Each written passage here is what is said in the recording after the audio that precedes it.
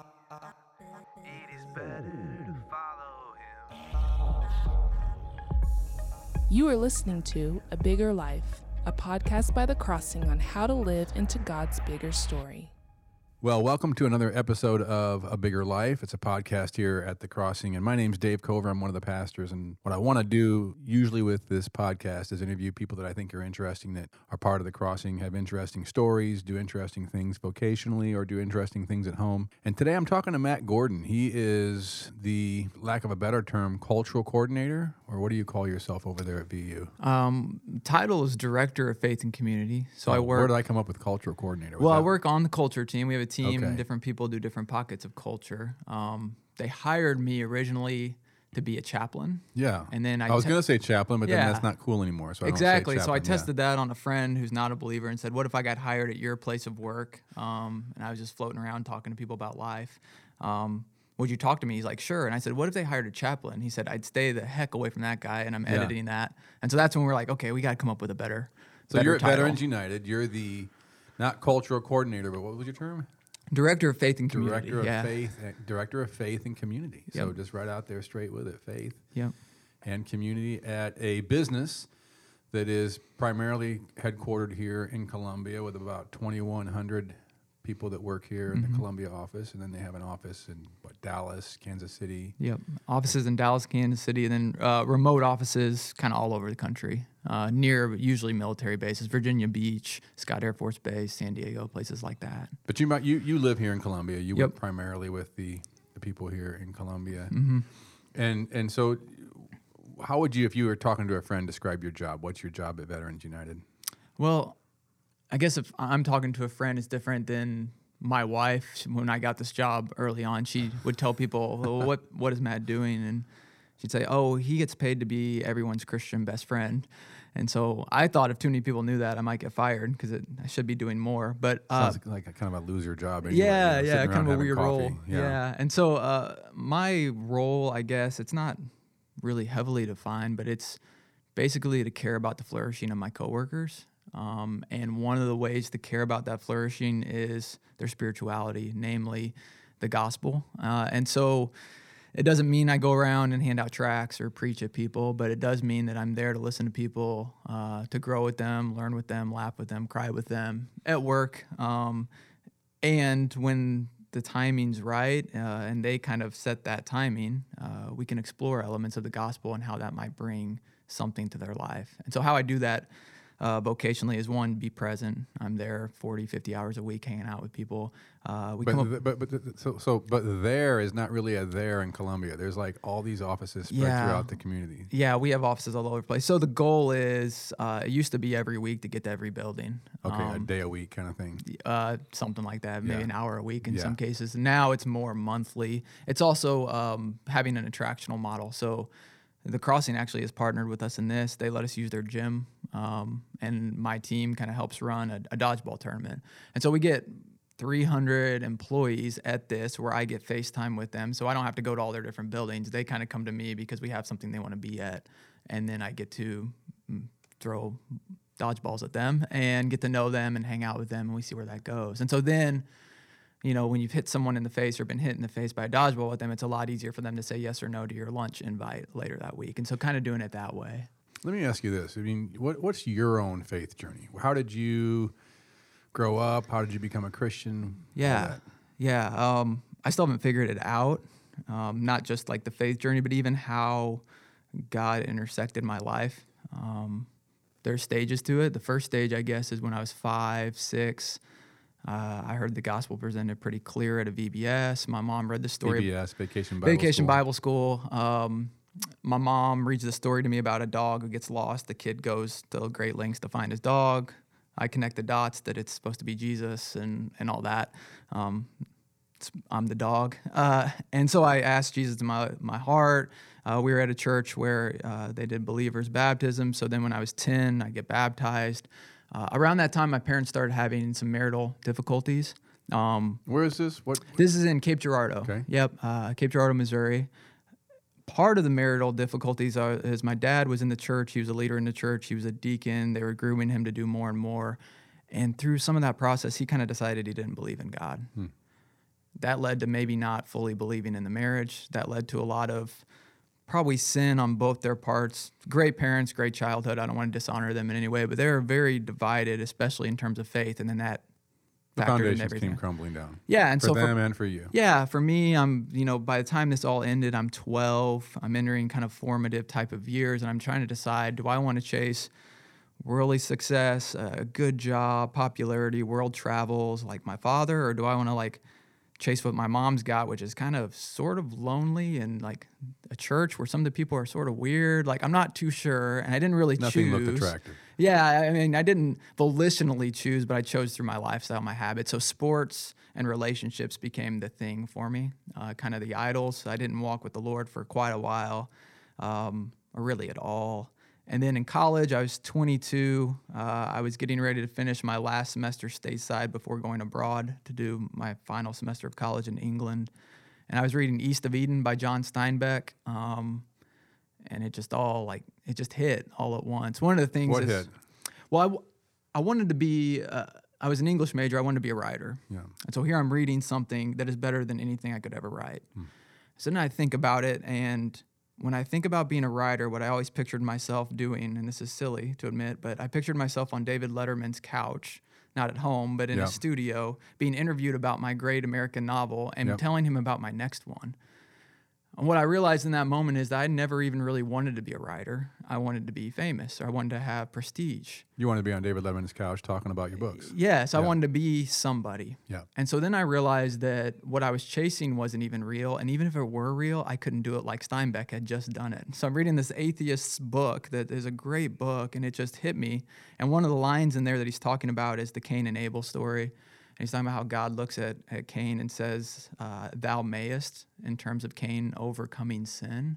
And I'd never pictured God as a thou mayest God. I'd always pictured him of, you will follow me or else, kind of my church upbringing. You go to lock-in, they tell you you're going to go to hell, they turn up the heat, all of that. I'd always pictured him as that kind of God, very legalistic, or an impossible God to follow. There's no way you can do this.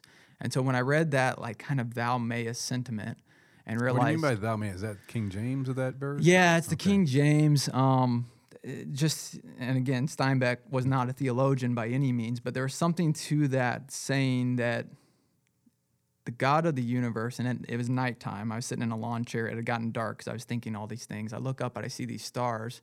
The maker of those stars was like wooing me. Steinbeck had told me that the world path that I was choosing, I couldn't do, or even if I could do, it wouldn't fulfill me because it's not actually what I wanted. And here's the God of the stars saying, hey, thou mayest, you can come to my side. You can be. And in that moment, it just hit me that I don't know how to do it. I don't know why I would do it, but I know if he made those stars, I want to be on his team. And then I just kind of started walking it from there. Now, kind of like the crossing always says, it was a couple steps forward, a step back, but I ended some relationships. Like the next day, I changed some habits that I had never been able to get a grasp on. Like everything toppled in some ways where I was like, this was real. So I always think of that like at 5 or 6, I think that I saw Jesus as a savior, and I really got that. I got the gospel. I understood kind of him taking my place, him coming and chasing me in some ways. But in that moment of lawn chair, I understood The gospel him. being the main message of Christianity. Yeah. God created us. We've sinned and rebelled. Yeah, we needed... He became a person and yep. died on the cross for our sins, rose from the dead to Yep. give us new life, offers us that life if we have faith in him, follow him. Yeah, so I think I got that part, but I didn't understand the Lord part.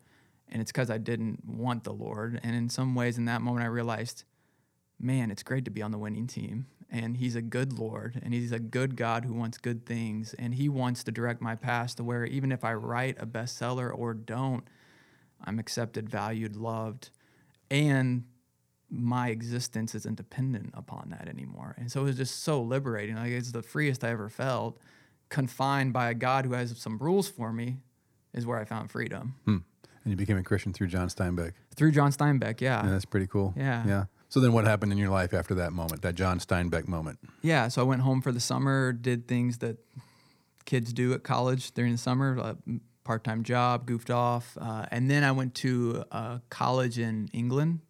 So for the first time in my life, I was totally alone. I didn't have sports as kind of like a structure to kind of. What sports did you play, just real quick? I played soccer and baseball in college, and then tried to play basketball in high school. You played baseball for the college team, and the soccer for the soccer team. Yep. And so that was always kind of my identity in some ways. What college? Hannibal LaGrange. Okay. And so then in England, I didn't have that. I didn't have friendships. I didn't have a girlfriend. I didn't have all those things that I'd had. And so I'm kind of trying to find myself, find my faith, totally sort of absent of community, which isn't what I would normally recommend. But in that, it allowed me kind of just to get to know Jesus in a way that I wouldn't have with these distractions. Like everything was removed. Like, how'd you do that? I mean, how did you get to know Jesus without Christians around? Quiet. Yeah. Was one way. Reading. I actually had Reading time. Steinbeck, the Bible, anything. It's just that when I was reading before, I was always reading with a lens of how does this propel myself? And now I'm reading things in a lens of like, how does this philosophically make sense in the world?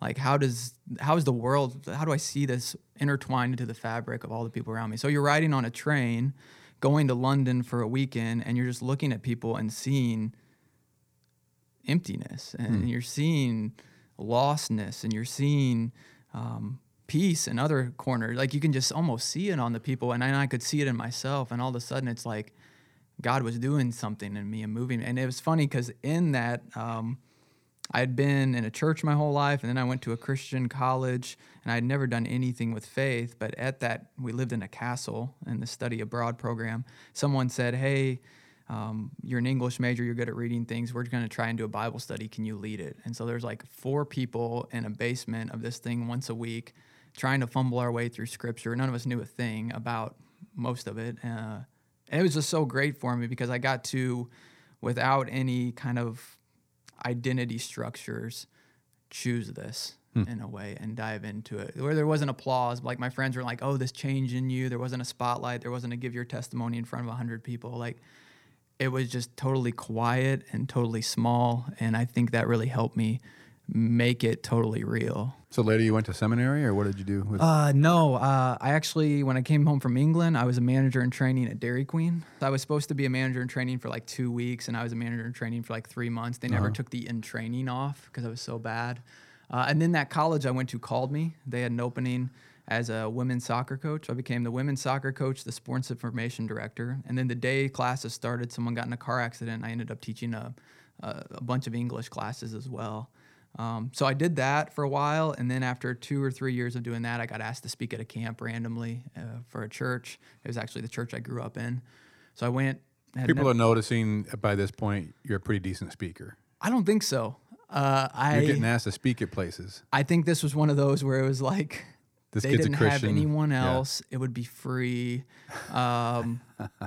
I don't know. I was home during the summer. And so they just randomly gave me a call. They're like, hey, do you want to speak at this thing? I was like, sure. I figured it'd be a one. Well, I've heard you speak, and you're actually a really, really good speaker. So my guess is those gifts were there at a young age. People I did not know them yet, and I had an experience. I'd never really spoken about my faith in public. They drive me up into Michigan. There's 100 kids there. And then they had me speak 5 times, which it was taxing. And so I spoke 5 times, and then it went pretty well. So I said, why don't you speak at our weekend services at this church, maybe about 1,000-person church? And I sweating all over myself. I'd speak there. And then afterwards, they said, hey, if you are interested, we'll make room for you. We'll figure something out. You'll have to volunteer at first, but we'll probably carve out a job if you want. To do what? If you want to speak? Don't know. Yeah. They didn't know. I didn't know. They wanted you on their bus. And so I went back to my job in Hannibal, told them this. They supported me. I finished out the semester, and then I moved home to that church, worked for... And where is this church again? Cape Girardeau. Cape Girardeau. Yeah. Worked for 4 or 5 months just helping out, kind of leading the college ministry, volunteering, and then they made me the creative coordinator and the church manager and the college person, or just whatever the single guy on staff at a church like that could do. And how'd you end up here? How did you get on the radar of VU? Again, it's one of those God working in the story things. My oldest sister's first job ever was at Captain D's in Cape Girardeau, Missouri. She worked with another 16-year-old at that Captain D's, and one day that 16-year-old pulled at that church where I was attending youth group and said, hey, your sister can't make it, get in the car. There's a little Volkswagen Beetle. I got in his car, his stereo was playing, his hair was long, he was this crazy guy. 10 years or so later, I get a call out of the blue. I'm at that church as an employee now, and the same guy from that Captain D's is calling me. His name's Eric. He ended up becoming friends with my sister, hanging out with our friends, hanging out with us all the time. Well, he became VU, one of their lead recruiters. And so they're looking for this chaplain job, and he had seen on my sister's Facebook that I had been involved in some things, and then found out that I had worked at a church. And I didn't seem like the churchy type, so he got my number and just called me out of the blue. And they were trying to find a chaplain or something. Yep, a chaplain or something. So he told me about it at a mortgage company. Things were going really well at the church. There were some good opportunities. I said no to the VU thing several times because, like, it's a mortgage company, and I didn't even know how to spell or what a mortgage was. And then he called back like 3 months later, and he said, "Hey, I don't want to bother you again. I know you said no, but they're getting ready probably to hire someone else, and I'd love for them to meet you." And I said, "I'm 98% sure I wouldn't take a job if you offered it to me." And he said, "Well, there's still 2%. And I said, "Yeah." So you're saying there's a chance. I said, I follow God. There's 2%. I could move to Africa tomorrow. I always leave 2%. He's like, "Well, I'll rent you a car." And so in some ways, it's like he picked me up again. Yeah. And so I got in the car. I came up to VU, and it was just it's kind of overwhelming day. Met with Brock. Yeah, the leaders there are just so genuine, and what they wanted this to be didn't align with my perception of what I thought they would want it to be. I thought it'd be pretty watered down and kind of safe and not very creative. And then what they were telling me was like totally opposite of that. So I just saw a lot of potential there. So you took the job, and you have to define it. They tell you, "We want you to what?" Yeah. From Brock's perspective, he wants to enhance the lives of his employees. But one of the things he started to realize, because his journey was someone at work invited him to come to church at the Crossing. That visit to church at the Crossing just changed his paradigm on everything. And so he thought, man, the workplace could be a place that could get someone closer to Christ in some way. And so he wants to enhance lives, and he's even written this before, that if he can enhance an employee's life for 10 years or 20 years or 50 years here on this earth, that's great. But if he can enhance their life in some way, take part in enhancing their life for eternity, like that's where the real win is. So that was his thing, is he said, build a platform for Christ here at the workplace in a way that's non-coercive, in a way that is winsome, in a way that's loving, in a way that can benefit people maybe who even don't come along, and then just go and do. And then he's really plugged into what we do, but he kind of just said, figure it out. Let's see where this lands. And so I don't think we knew what it would be. I still am not always sure what it'll be year to year, what we'll take on, what we want to do. So you move here and sort of just defined the job. You had to kind of figure it out. You know, you're meeting people. You're kind of so. What's your job now? What would you say is your job at VU? I think probably my job is to be a friend to employees and just an ambassador for Christ in the workplace, and trying to make those things mold really well together.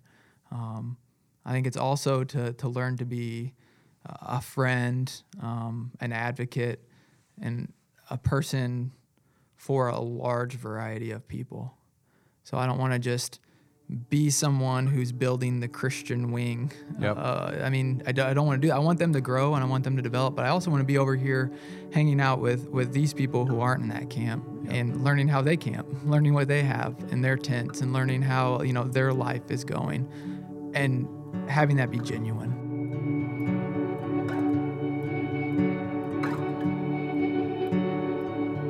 Yeah, so you're obviously well known. I know you're well liked at VU. And if I'm a non-Christian at VU, what do I think about you?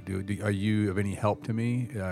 I don't want to become a Christian, but I'm having marriage troubles. I don't want to become a Christian, but I've got this situation at work that's bringing me down. Do I come talk to you, or is that somebody else I should look for? I hope you come talk to me. I mean, we're failing if you don't. And when you come talk to me, it's not going to be on certain terms. Like, okay, you can talk to me. We can only meet 3 times if you don't come to Christ. By the 4th time, we're done. Yeah, you're done. It's not that, because again, I think that idea, and the Crossing does such a good job of talking about this, but the idea of flourishing, whether you're near God or far from God, I want to help you use your money better. Whether you're near God or far from God, I want your marriage to succeed. And so I've done some marriage counseling, premarital counseling with And they don't have to be a Christian. people to who are benefit atheists. From your, Yeah. So they sit You've there. got principles that work. Yep. They say, hey, we're atheists, but we've heard, you have some wisdom, or you're available to us, or you're free. I mean, there's all kinds of motives. And then we'll just talk about, hey, here's what's helped my marriage flourish. And hey, I want to look at this scene out of Genesis. This is the Bible. I know that's going to weird you out. But it's an ancient wisdom. Yep. Yeah. You don't have to take it as truth. I happen to. You don't have to. But listen to this. Does that sound like your relationship at all? And they're like, yeah, we blame each other all the time. But like, so did Adam and Eve. And this is sin. Now, you might call something else, but and so hopefully that happens. You work in Christian principles that have worked for your marriage, worked for other marriages, but they don't have to be Christians to apply them to their lives. But it does at least maybe get them to think about things on a level they don't normally think about when it comes to Christianity, spiritual things, God, maybe an absent area of their lives. Yeah, I mean, the compartmentalism of like Christianity. A lot of people think, well, I don't want to add that thing into my life, but really all of life centers around whatever your worldview is. And so helping them see that and navigate that you have fears, hopes, dreams, goals, all of these things. So do I. We both do. And we both want peace, and we both want probably to have more money. We both want to have more influence. We want to have significance. We both want to have transcendence. Here's how I go about doing that. You might go about it a totally different way, and that's fine, but what commonalities do we have? What differences? And so it's great when that happens. We both want to have transcendence. Tell me about that. I mean, how would you have that conversation with an atheist? Well, I'll say this to protect anyone I've talked to. I had this conversation with someone 4 years ago. Let's make 4 years ago the standard. I have this conversation, they come in. It was Bob and it was yesterday. Bob, well, yeah, close on a couple points there. But a guy comes in my office, a great guy. We hang out. We kind of known each other. We engage in a hobby together, and so that's how we kind of built our relationship. But he comes to me, and it's January, and he just feels lonely and empty, and like life has no meaning. Yeah. And so I say, common hey, human condition. I feel that way too. Every time the calendar year turns, sometimes it's hard for me to think about, man, how am I going to do this again? Or did I really put my gifts and talents to the test? Like, is this even worth it? I think all those things as well. And so then he gets to go on and tell me one of the ways he's appeasing that feeling is he's going to the gym more. And so I get to applaud that. Yes, we're going to the gym. Going to the gym's great. And I'm like, what happens when that gets old? And so we get to start talking about what he really wants is something that is bigger than going to the gym. But he's putting all of his hope in going to the gym and his next girlfriend. I mean, he said it. And that's what I'm putting my hope in. And be like, well, how's that worked in the past? And we talk about that. And what we realize is there is a much deeper thing. And so then I get to tell him, hey, here's how that deeper thing was solved for me. I tried those things too. And obviously I don't go to the gym anymore. It's radio. You can't see that. But I tried those things. And every time you do that thing long enough, it leaves you empty. You need something that's bigger. I mean, it's Ecclesiastes, the eternity set in the heart of man. So we get to have that conversation in a very real, kind of organic way. He didn't leave my office crying or believing in Jesus, but he did leave, hey, I want to talk about that more. Or There's some stuff to think about. I'll read something with you. Sure. Yeah. And so that's kind of how we navigate that so many of our desires, whether we're believers or unbelievers, are the exact same thing. We're just finding different means to appease them, and some things don't work. And one of the things I've heard people say is everybody likes Matt, whether you're a Christian, non-Christian, whatever, everybody likes Matt. Any principles you have that work for you? I mean, you're a vocally open Christian in a workplace. Your job is to be the Christian who helps people, and yet the non-Christians like you. Are there any principles that you apply to build common ground with non-Christians, be likable without having to be religious? Anything come to your mind? Yeah, I think one, letting God do the timeline is huge. So not pressuring things to happen. Like he's gonna win the day when he's ready to win the day in hearts. And even in my story, just seeing how there were so many progressives, and it could have been anything I read. Like Steinbeck wrote a book that touched me in a deep way, but it's because the timing of when I was reading the Steinbeck book. Mm-hmm. It could have been Harry Potter. I had opened and I'm crying and trying to explain it's because Ron and Hermione or something. Like it wouldn't even made sense, but it's because of the timing of it. And God had done all that in my life through a myriad of ways that I couldn't control. So to realize he's doing that in other people's life allows you to back up. Also, I do believe that Back up and just be there relationally so that Yeah. when the timing happens, you're Yeah. there. They trust you. and You're a guy they want to talk to. that's something else that maybe came from my story and doing that semester abroad when I was sort of finding my faith, is that the relationships, when you know you're only going to be living abroad with people for 4 months, because all the people were from the United States, we were all there together in this castle living together. There's no real transaction there. These aren't going to be long-term networks for me to get a job. These aren't going to be people I'm going to date, or people who are going to be like, they'll be long-term friends maybe through social media or whatever, but they couldn't give me anything. So I could either isolate because they weren't transactional, or I could learn to, in the moment, love the person, to get to know the person, to care about the person, not based on what they could give me or not based on how they could feed my identity. And so in the day-to-day at the workplace, it's the same way in that, yeah, I want to have deep, long-term relationships with these people, but also I know my life is short. It could end at any point. So I also am not looking at like, in 30 years, I'll be ready to talk. So it's kind of having both of those things that are a paradox going on at the same time. I want to love this person well in the moment, but I also don't need to like throw a Hail Mary right now. It's first down. So kind of having both of those things. I think relationally too, growing up in a household where I had a mother with strong faith and a father who didn't put his faith in the gospel is helpful because I love them both. And so just learning to love people even when they don't agree with you. You can understand where they're coming from, love them. And understanding story too, that like my dad might end up there. And there's going to take all these influences to get him there. And also there are some influences that pushed him away from it.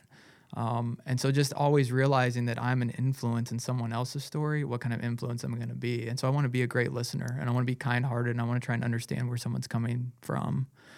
I also think that truth, I believe in truth with a capital T. I also believe that God doesn't need me to like be his bulldog, like to fight all his battles. I need to give a reason for the hope I have, but his truth can stand up for itself. It's durable. And so I don't need to be the one who's picketing, who's, digging my feet into the sand, who's yelling, who's any of that. I can just be and let his truth be. And so those are principles I think I try and do. Correct me if I'm wrong, but most of the people that work at BU are what we would call millennials. They're somewhere between early 20s to mid-30s. What are some of the typical things do they deal with that you talk about? What are typical issues, problems? Yeah, I think the biggest thing, and I don't think it's a millennial thing, it's just a human thing. You want to be part of something bigger. The whole transcendence thing. Yeah, and with millennials, they've been given the tools to be part of something bigger. Like generations in the past, you want to be part of something bigger, you join the army or you have kids. I mean, that was it. You had your own little family you built, or you got into the military. I mean, there wasn't all these struggles, but now we have all these social media. You have Twitter. So even in day-to-day moments, the temptation to be part of something bigger, you can access it so easily. And so you don't actually ever pause and think and intellectualize and philosophize, like, what is the something bigger I want to be part of? You're just flowing with this big giant river, and Yep. you're not even cognizant anymore that you're flowing with this big giant river. And it's not the quality of the bigger. It's just that it's bigger than me.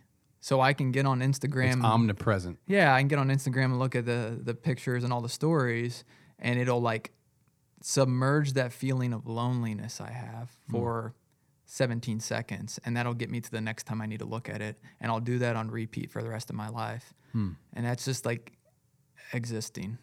That is really a good thought. I hadn't even thought of that. But I mean, obviously everybody thinks about the dangers of social media, but this whole idea of this transcendent river that's omnipresent that just sucks everybody in, and they almost can't get out. We're almost going down the river, drowning in this cultural, social media, constant electronic attention, and it's we're, in a sense, we're drowning. Yeah, and I think the thought sometimes is that, well, it's better than nothing, and I think at first it is. Better than loneliness. But then pretty soon it becomes, it's not better. It and now I creates can't get out loneliness. of it. It creates more loneliness. I think it's the Netflix guy said that his goal is to end boredom, end loneliness. But when you're binge watching Netflix, there comes a certain point where you're in a deeper loneliness than you ever were, because Stranger Things doesn't appease that eternal longing that you have. And so you just see that in the It's a good millennial. show, though. Yeah, it is a great show. But you see that in the millennial culture so much. Not that these tools and these things they've been given are bad at all, but they are the all in all. And That's really interesting. That I think is really hard, because in your soul you feel it. Yep. And so you can fake it for a while, but pretty soon it runs off the rails. And then you have all the gadgets, you have all the help, you have all the self-help, but why do I still feel this way? Is there anything else you thought about that are typical issues that the people you work with deal with, struggle with, face? I think another one, and I think The Crossings even referenced this, he does a good job in it in The Road to Character, David Brooks' book. This idea that we've grown up, and I'm right on the cusp of that you can be anything you want to be, and, you're the star of your own show. There's a survey somewhat recently somewhere that said something like 2 out of 3 millennials think a movie could be made about their life. And so I think there is this thing that we're kind of feeding on. We see ourselves as a character in our own story. Yeah, and it's sort of a sham, and at some point we become truly just a character, and it's not real, it's not authentic, it's not deep. And like the loneliness that we appease, we need to deal with, not appease. And so for them to being lonely can be a good thing, because it can drive you into depth. It can drive you into relationships that matter. It can drive you into eternal musings that lead somewhere. But there's no time, there's no space. Everything's so hectic, and your phone, like my phone right now is buzzing as I'm saying this. And so it's just constantly tugging us into this narrative that doesn't fulfill. And so you just sense that every time you meet with someone who's got a whole list of New Year's resolutions. It's what are we trying to resolve? We don't actually know what we're trying to resolve. We know the reasons we're doing all these activities, because we're supposed to do these activities and our timeline said I should, but we don't ever get to the reason why we feel the emptiness. We've found ways through technology and just through culture to be lonely in a group. And I think that, especially at a place like VU, because we do have an amazing culture. We have an embracing culture. We have a connected culture, and yet there are people in our walls who are just so lonely. They're surrounded by perks. They're surrounded by all these things, but what they need is purpose. And so you see that too, where there's counterfeits, where we confuse purpose with getting the job I want or making the money I want. So there's these counterfeit virtues that have kind of slipped in, I think. And so you see that, and that's what I mean by lonely in a group. You have everything it looks like you would need to have this great life, and it's hollow. Yeah. I mean, it's the whole premise of the American dream, where we created it, people achieved it, and then we're like, now what? Whoops, it didn't do it. So what do you do? I mean, so your job is to find a way to, in a sense, pull people out of the river. I don't know. Well, what are your programs here? What do you do at VU to help people, give people a chance to find something to bring them out of their loneliness, find purpose, find transcendence that's real and not fake? Yeah. Well, I think one of the methods or the ways that we look at it is we want to have a presence 1 to large, 1 to small, and then 1 to 1. And What so do you mean by that? Our 1 to large would be attractional type of settings, teaching type of settings, sort of like a church would do. It's the Sunday service. And so that's when we bring in a great guest speaker. That's when Matt Holliday, Benjamin Watson came. He was phenomenal. They were both great. Barry Odom came recently, where we'll bring people in a room and just get them together and kind of hit on some of those issues to kind of stir up the zeitgeist, kind of stir that up so that people can recognize it. And then maybe even hold a mirror up and say, hey, maybe you're feeling some of this. Here's what we can do. And these are voluntary. They're we just But how many people come? It depends on the event. Right now, a lot of our kind of faith forums is what we call them. We call them that because we want people to know there could be a faith element, so they don't feel bait Honest and up switched. front, sure. We definitely don't want to do that to create a barrier. We want that more to be a volitional barrier if you don't want to come. When I first started, we were hitting usually around 80, which we felt really good about. Now, usually those are 300 to 500. Wow, is so what they we built end a up good with. reputation apparently. And we bring in great speakers. That helps. Yeah. But yeah, so we'll do the 1 to large, and then what we'll try and do is from the 1 to large, push people into the 1 to small. And so these are our small groups. And so we have at work small groups that roll out pretty much every semester. We'll roll out about 65 of them. All of them are, I would call, redemptive. 65 small groups at VU. Yeah. And those are there's some organic groups that just keep going, and there's departmental groups, but these are like How many in a group? New ones every time. 8 to 20. Wow, It that's a depends lot on of the group. people. Yeah, we've grown them a lot, and not all of those are faith-based. Probably about half are. If they're not faith-based, what other stuff do small groups talk about? We try and kind of have everything. So we'll have groups on finance. We'll have groups on how to handle your money. We'll have groups on how to be a better leader. We'll have groups on world religions. From the small groups even, you'll just look for opportunities to take people to lunch or to get involved with people. And then as that's grown, managers will refer people to come talk to me or someone from my team. And so that gives us a chance to really get to know someone at a vulnerable level that just feels super safe for both of us. And then we started last year a program that's one-on-one reading through the Bible, the book of Mark. And so we have the relationships going really well at VU where people are connected. They talk at the water cooler. They hang out on the weekends. They know like each other. Yeah. And so there's not this thing where I have to meet a stranger and get to know him for 4 years before I open up my Bible. Mm-hmm. Like the groundwork's there for so many people. You've got a good reputation, I know. So we've taken 35 people and we kind of empowered them to go out and pick one person, read through the book of Mark with them. And then the second year we had 35 and the original 35 come back. And so now we have like 70 people going out and they're going to read the book of Mark this year. And then next year we're going to have about 150. And So they find somebody at work to read through the Gospel of Mark, get together on some quasi-regular basis and talk about it. Yep, and we wrote them a guide that makes it pretty easy to, each one's a standalone lesson. And then the goal would be within 5 to 7 years that we've had 1,000 people not see the cultural Jesus or the hippie Jesus or the Republican Jesus or whatever, but just see Jesus and Mark and be able to respond in turn with a trusted friend who walks beside him.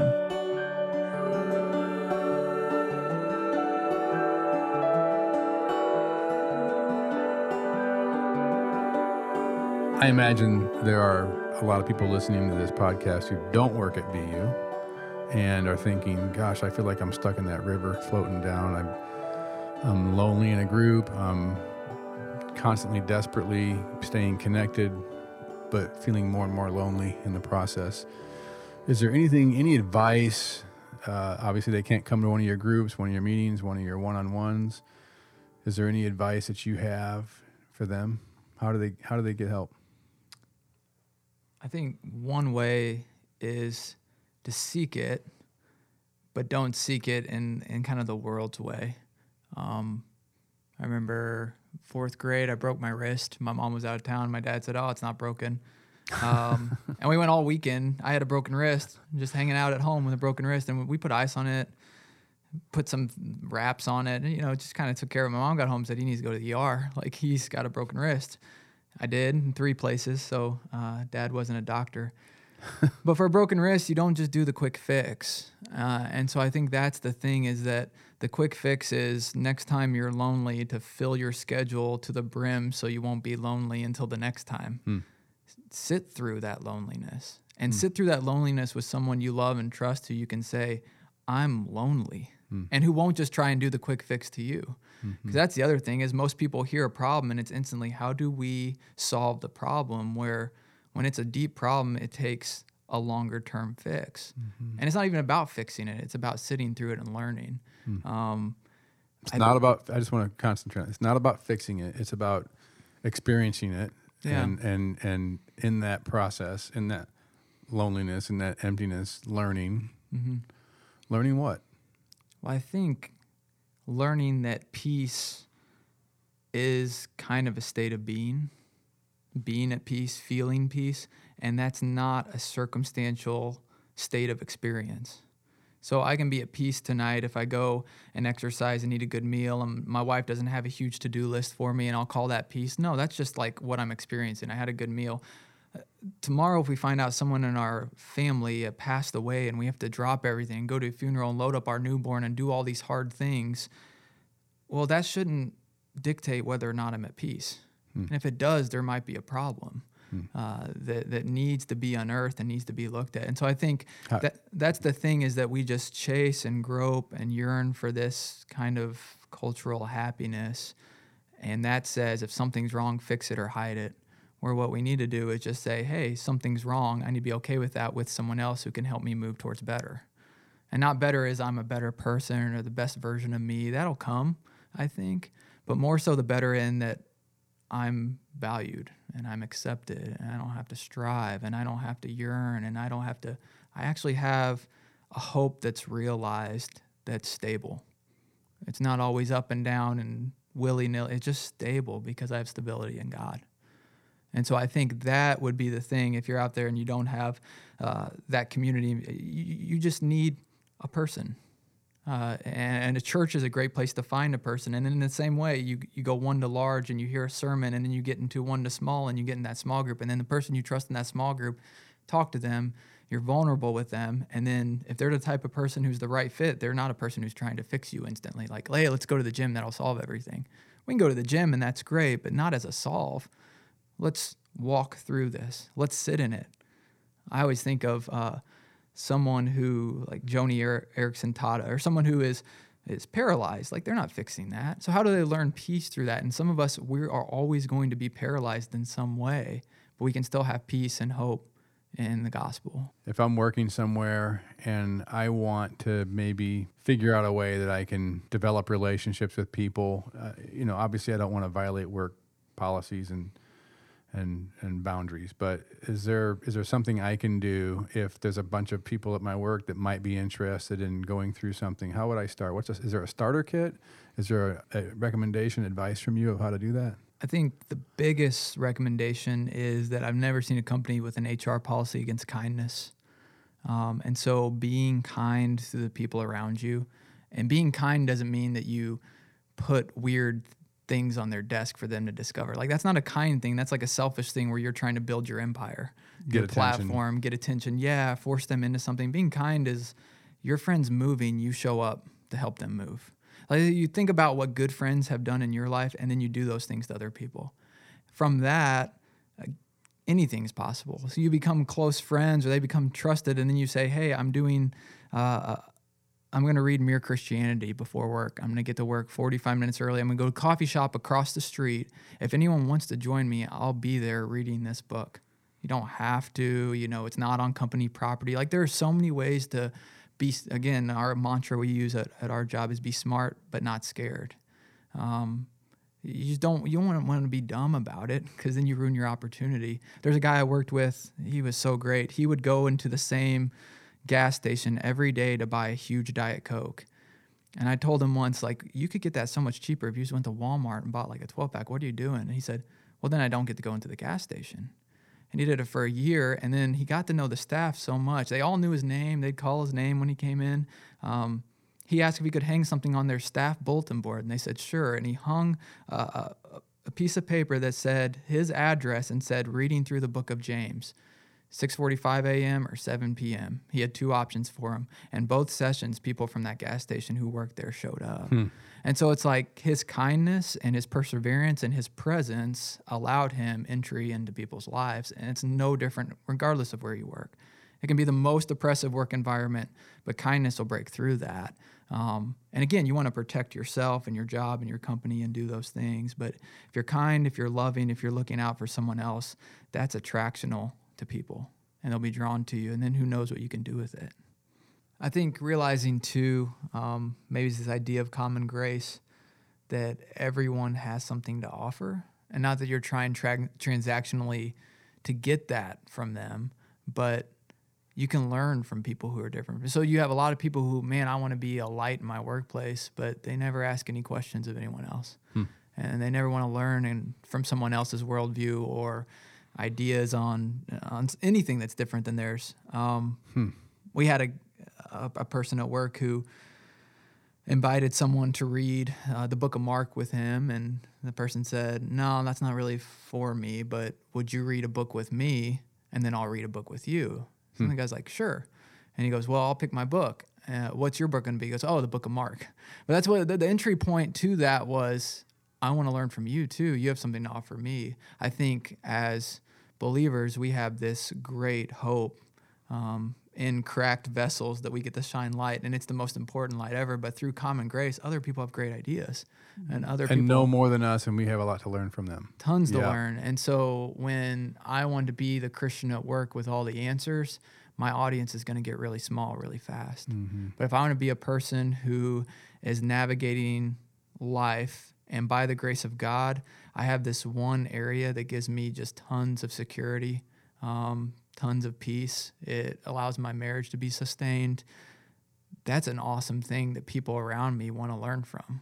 And so I'll give that to you as much as you want it. And I want to learn how you do that with your money. Like I said earlier, I don't know how to spell mortgage. And I work with all these people who have all these great investment ideas and are starting businesses. And it's like, hey, okay, we can go meet on this thing that I'm really passionate about, but tell me about your passions.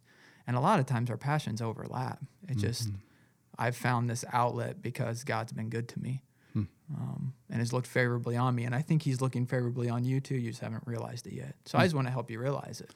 Be smart. Don't be scared. What do you mean by that? Don't be scared. Well, Brock, who is one of the owners. Brock Bukowski, he attends the Crossing. He's one of the owners.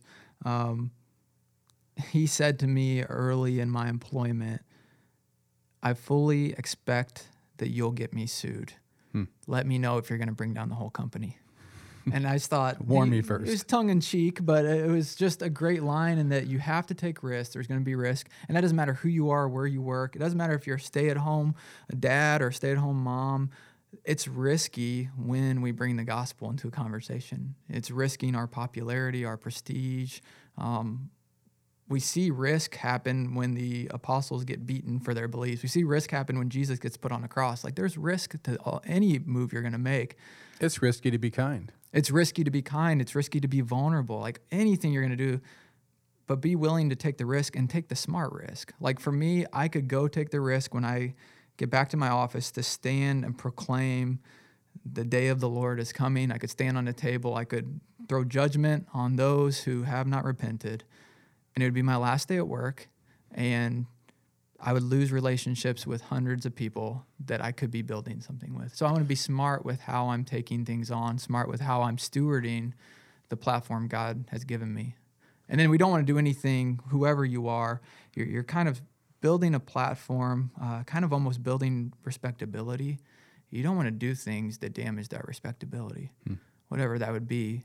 It can be small things like if I'm in the store and I am just terrible to the checkout girl who's doing my groceries, and someone behind me hears me, and then I'm doing a faith forum on patience or something, it doesn't land. And so in some ways, you don't have to be perfect. You should have vulnerability. Like I deal with anger, and I should lead with that. But we do, in some ways, have to walk our talk and all of that. And so I think that's key as well, being genuine, authentic. One thing that was really helpful to me when I started is I was a chaplain at a mortgage company. There wasn't a long list of people waiting to be the chaplain of that company, and there wasn't I wasn't trying to be the head chaplain. I was just the chaplain. No one wanted what I had. Loan officers would look at my job and be like, oh, I'm glad that's not my job. I'd look at their job the same way. I don't know what they're doing. So it made me totally non-threatening. I wasn't trying to climb some ladder, and so I was really safe for people. And what I realized is that should be how Christians are anyway. Like we're not in the same arena of competition as everyone. And that doesn't mean at our work we're not trying to thrive and do well and steward our gifts well. What I mean by that is our existence doesn't ride on our next promotion, nor should it as a Christian. It shouldn't mean that we're all about get, more money, more prestige, more fame, more promotions. We should be about giving. And when we take ourselves out of the rat race of competition that is cultural America, in our workplaces, in our home places, on mom blogs, it doesn't matter what you're looking at, it kind of makes us just safe to be around because we're not trying to get what the other person wants. We're not going to take advantage of their vulnerabilities or take advantage of them in some way. And then eventually what happens is they realize that peace that we have, and then that's when they start to want it because they're tired of competing. A race that doesn't end, that doesn't sound fun for anyone. And so when they say, hey, how did your race end? Like, how are you just okay with, if I'm a chaplain at Veterans United for the next 40 years, I'll thank God for it. If tomorrow I get called to go to Africa, I'll thank God for it. And that doesn't mean there won't be difficulties and transitions or changes or whatever. But what that means is just I should have a different paradigm for my life and what I'm after and what fills me and how the fruit of the Spirit works in my life, and be less about all these cultural milestones that are put out in front of me. So if you want to be a person who advocates and an ambassador in your workplace, regardless of what that workplace is, become safe to people by not competing for what they want.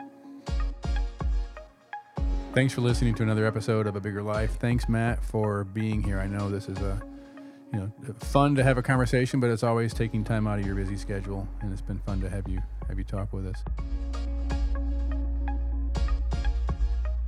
This podcast was produced and edited by Gimel Sabingo. I'm your host, Dave Cover. We'll see you next time.